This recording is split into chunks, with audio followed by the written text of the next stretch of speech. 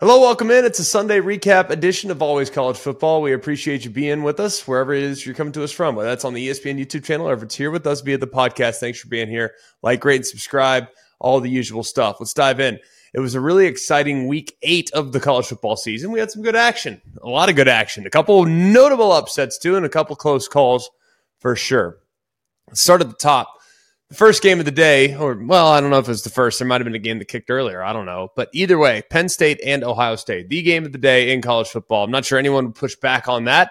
Not that it really amounted to a whole lot as far as the way it looked. It was a pretty boring game. If you're into offense, it was not for you.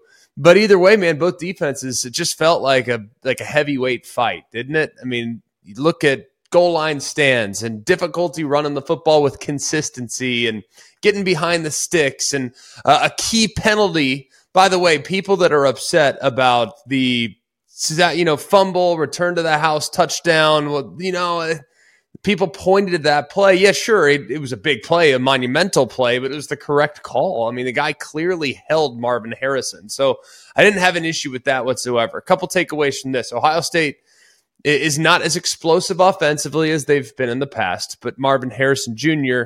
is still every bit as good as he's always been. And just taking over the game yesterday. The little shallow cross routes, they couldn't pass it off. They tried to pass it off in some cases with a linebacker, and he just continued to find ways. Man, he was terrific yesterday, reminding everybody that he is the best receiver in college football. It's like he watched Rome Odunze last week at Washington and said, hang on a second, I'm going to show you how this is done real quick. So he was terrific. I thought the run game was okay at times, but not great. Then again, you got to give a ton of credit to how Penn State played in the front seven defensively. Actually, look at Ohio State's numbers. They were really, really bad. Just 2 yards a carry, give or take, on 41 attempts. But felt like there were some more holes than I guess the overall stats looked. Either way, both defenses, I thought, did a really, really solid job against the run. Clearly, that was a point of emphasis, and neither defense really allowed a whole lot on the ground whatsoever. Nicholas Singleton and Katron Allen really held in check, obviously. The two combining for 74 yards, I believe. 74, yes. 48 and 26. Double check my math, but I'm pretty sure that's exactly where it was on 18 attempts. Here's the big takeaway for me with Penn State. They don't have enough juice on the outside. They just don't. I mean, you look at when they throw it and there's just draped. I mean, there was very little separation throughout the course of the game. Aller was having to fit into really tight windows and as a result struggled. And obviously things were padded there at the end, but this was a dominant defensive performance from the Buckeyes. And I know that a lot of people are going to be enamored with how many points you can score and how explosive your offense is and how badly you're beating teams. I don't care. All I care about is the final result, and that was a heck of a win, I think, against a really high-quality football team in Penn State for the Buckeyes. They now have 2 big-time wins on their resume, Notre Dame and Penn State. Of course, the big ones looming, though, at season's end when they take on Michigan, who also looked electric. Just a completely dominant performance. Kind of a scandalous week surrounding Michigan. You know, we'll get into the sign stealing and talk about that a little bit later on. We're not going to sit here and point fingers. I don't, unless I see physical evidence myself that they're stealing signs and using some highly scientific approach to stealing signs, I'm not going to be accusatory. It's just not the way I operate. But there was a lot of reason to think that maybe Michigan this week would be a slightest bit distracted, perhaps. I mean, it's also going against the Michigan State team that had beaten 10 of the last 15 and had covered 13 of the last 15. So if you actually look at just how Michigan State has performed in this rivalry, it's been one that's been tough for the Wolverines, but it was not tough, obviously, yesterday. Getting it done in convincing fashion. J.J. McCarthy, 4 touchdowns in the performance. He's playing at an elite level. I mean, he's playing at a really elite level. And I do believe that when they move forward in the season and he has some bigger platforms, people will start to take notice because there's no reason why J.J. McCarthy should not be in the Heisman mix. He's playing terrific football. Terrific. And, of course, Blake Corum, who is in the Heisman mix, he's a good player. He's a great player. But I still think that Michigan's offense is different this year because of J.J. McCarthy's progress and how he's developed over time. Another top 5 team in action last night on the ropes for a moment was the Florida State Seminoles. Didn't look good there in the early going. Really, in a lot of ways, it looked like Duke was kind of controlling the flow of the game. Duke was able to run the football with some efficiency. And then, boom, Deuce Spahn hits the kickoff return. It felt like that was kind of the moment that flipped the game just a little bit. And then also, too, looking at just how things went in the fourth quarter of that football game. I know when Riley Leonard got hurt, it took the air out of the balloon. It absolutely, and I feel like it had an effect, not just on Duke's offense, but on their defense too. You just could tell the air went out of the balloon and they just weren't able to overcome his absence. And then, of course, getting stopped in the goal line, 3-yard line, whatever it was, that was deflating, because I think if Riley Leonard's in the game, he probably is able to complete that pass that Beelan was just not able to complete. So it's unfortunate for Duke that they weren't at 100%, but this was a good, resilient performance from Florida State. I continue to be impressed with Florida State. They now we still haven't seen them, with the exception of Syracuse, play a 60-minute ball game on both sides of the ball, but you see it in flashes, right? If we could just get that throughout the course of a 4-quarter game, it'd be something to see, because they can certainly go when they rev their engine. Washington, a little bit of a sleepwalker there against Arizona State. Not a great performance by any stretch of the imagination. Penix had a couple interceptions, didn't look great in the game whatsoever. But defensively, it was kind of nice to see Washington win a game when their offense didn't have their best stuff. So if we're going to find the silver lining here, it's, well, more often than not, Washington's going to play pretty dang well offensively. More often than not. But there might be a game or two that they won't have their best stuff. And these are games, and Washington fans can attest, these are games that they've lost in the past. I remember games specifically. I called it. It was actually against Arizona State, but it was in Tempe. And they were stagnant offensively. Jake Browning was the starter. I believe it was 2017. They were a top 5 team. Offense was terrible, and they lost the game like 13-6 or 20-6 or whatever it was. Well, the offense was stagnant today as well, yesterday as well, whenever the heck it was. That game was late, so it might as well have been Sunday. And they still found a way to win. That was a good win from Washington, I think. And I know people will say, well, it wasn't pretty. They'll probably drop them in the polls. Okay, well, how many teams did look good yesterday? Because Oklahoma sure didn't. They're number 6 right behind Washington. It was a hideous performance, a game in which UCF, frankly, I thought they outplayed them in a lot of ways, created some big plays. And look, it was great that Gabriel and company got things going a little bit down the stretch, but that was not a good performance from the Sooners whatsoever off a bye week. Texas didn't look good at all. Well, they did for a moment. They were rolling there up 21-0. I'm thinking, all right, well, this game's over. Texas is back. Nope. Houston climbs right back in it, makes it interesting, and has a chance at the very end of the game to potentially steal it. I thought Oregon had a really convincing victory against Washington State. We were on the call. They are so good running the football. Now, Washington State, not great against the run. That's to be expected. But for Oregon to run the ball with 2 dynamic, super dynamic weapons at running back, and Jordan James and obviously Bucky Irving, those are the 2 guys. And Bo Nix gets all the credit. Troy Franklin gets all the credit. Fair enough. Bucky Irving's the guy that makes that offense go. He's what makes them different. He's what makes them extremely difficult to defend. So I guess if you're going to rearrange the chairs on the deck, if Team 5 didn't look good, if Team 6 didn't look good, if Team 8 didn't look good, but Team 9 did, well, do you move Team 9 up? Probably not. Let's not get carried away. They have 1 loss after all. North Carolina lost. They were Team 10, losing to Virginia, and we've talked about this on our Wednesday show over the last couple of weeks. The team that we've had at number 10, or on Monday show, whatever that is, we talk about it. The team that we've had at number 10 has lost 3 straight weeks. So sorry about that, North Carolina. That's our fault. We will certainly shoulder the burden for that. But it was like one of those vintage North Carolina performances, wasn't it? And it could have been worse. If not for the fumble out of the back of the end zone, it could have been worse. A team in Virginia that has shown improvement this year. No doubt, give them credit. They have shown improvement, but to beat a team that had been absolutely cooking with gas. They'd won every game against Power 5 competition by 10 or more points. And to lay an egg in a situation like that, pretty inexcusable, frankly. It's a focus loss. They didn't play well at all. They didn't have any focus, and that's what happens. Alabama sleptwalked their way through the first half again. How many different times are we going to say this? It's rinse and repeat with the Crimson Tide. First half, hapless, low energy, terrible as far as being able to execute at a high level. Like, just rinse and repeat, and then boom, in the second half, it's like, all right, that's a different team. We've seen it against Ole Miss. We've seen it against Texas A&M.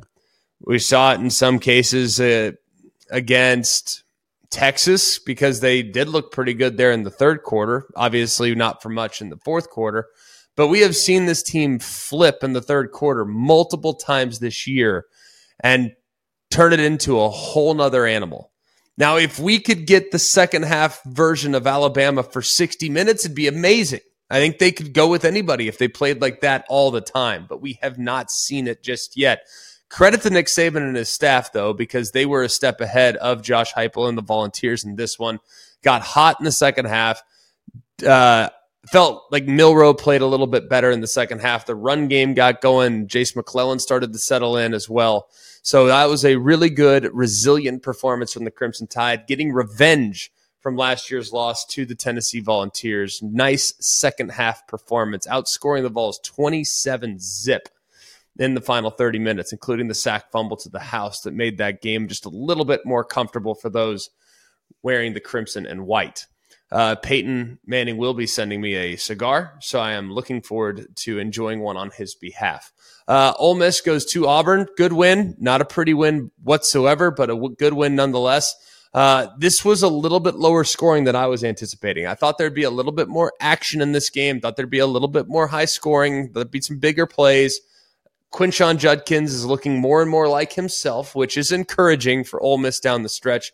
And you look at Ole Miss right now, they're kind of the forgotten team, or at least one of the forgotten teams in college football. I don't feel like anyone's really talking about the Rebels, and here they are with games now at home against Vanderbilt and Texas A&M.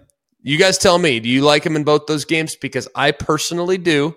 They're going to be sitting there at 8-1 with a road trip to Athens. Just saying.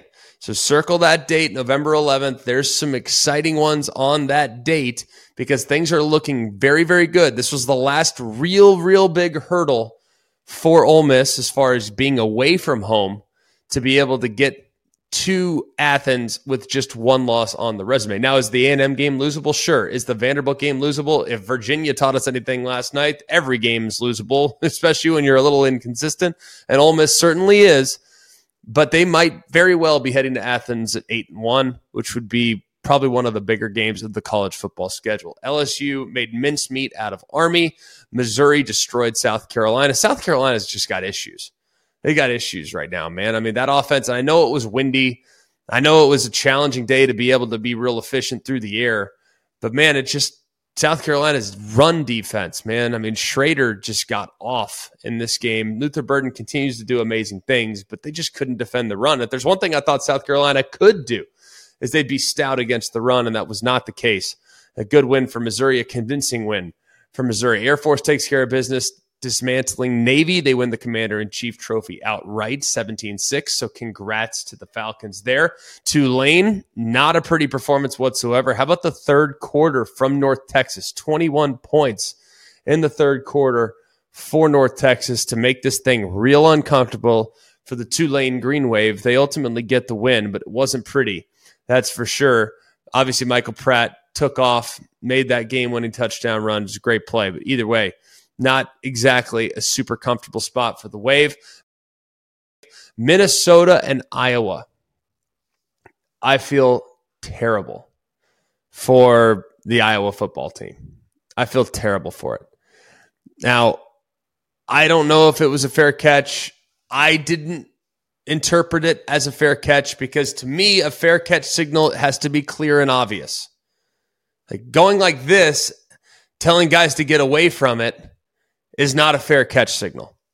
That's, in my opinion, that is not a fair catch signal. Now, there might be rules, officials, analysts, Dean Blandino, all these other guys, Gene Steratore, Steve Shaw, Matt Austin, all the guys that are doing, officiating in the booth. They might disagree with me. I think it's a little bit of a judgment call, personally. Some guys would interpret this as clear and obvious. This is clear and obvious, where the hand sideways, down, up, above the head, etc. I personally did not think that was a fair catch signal. Therefore,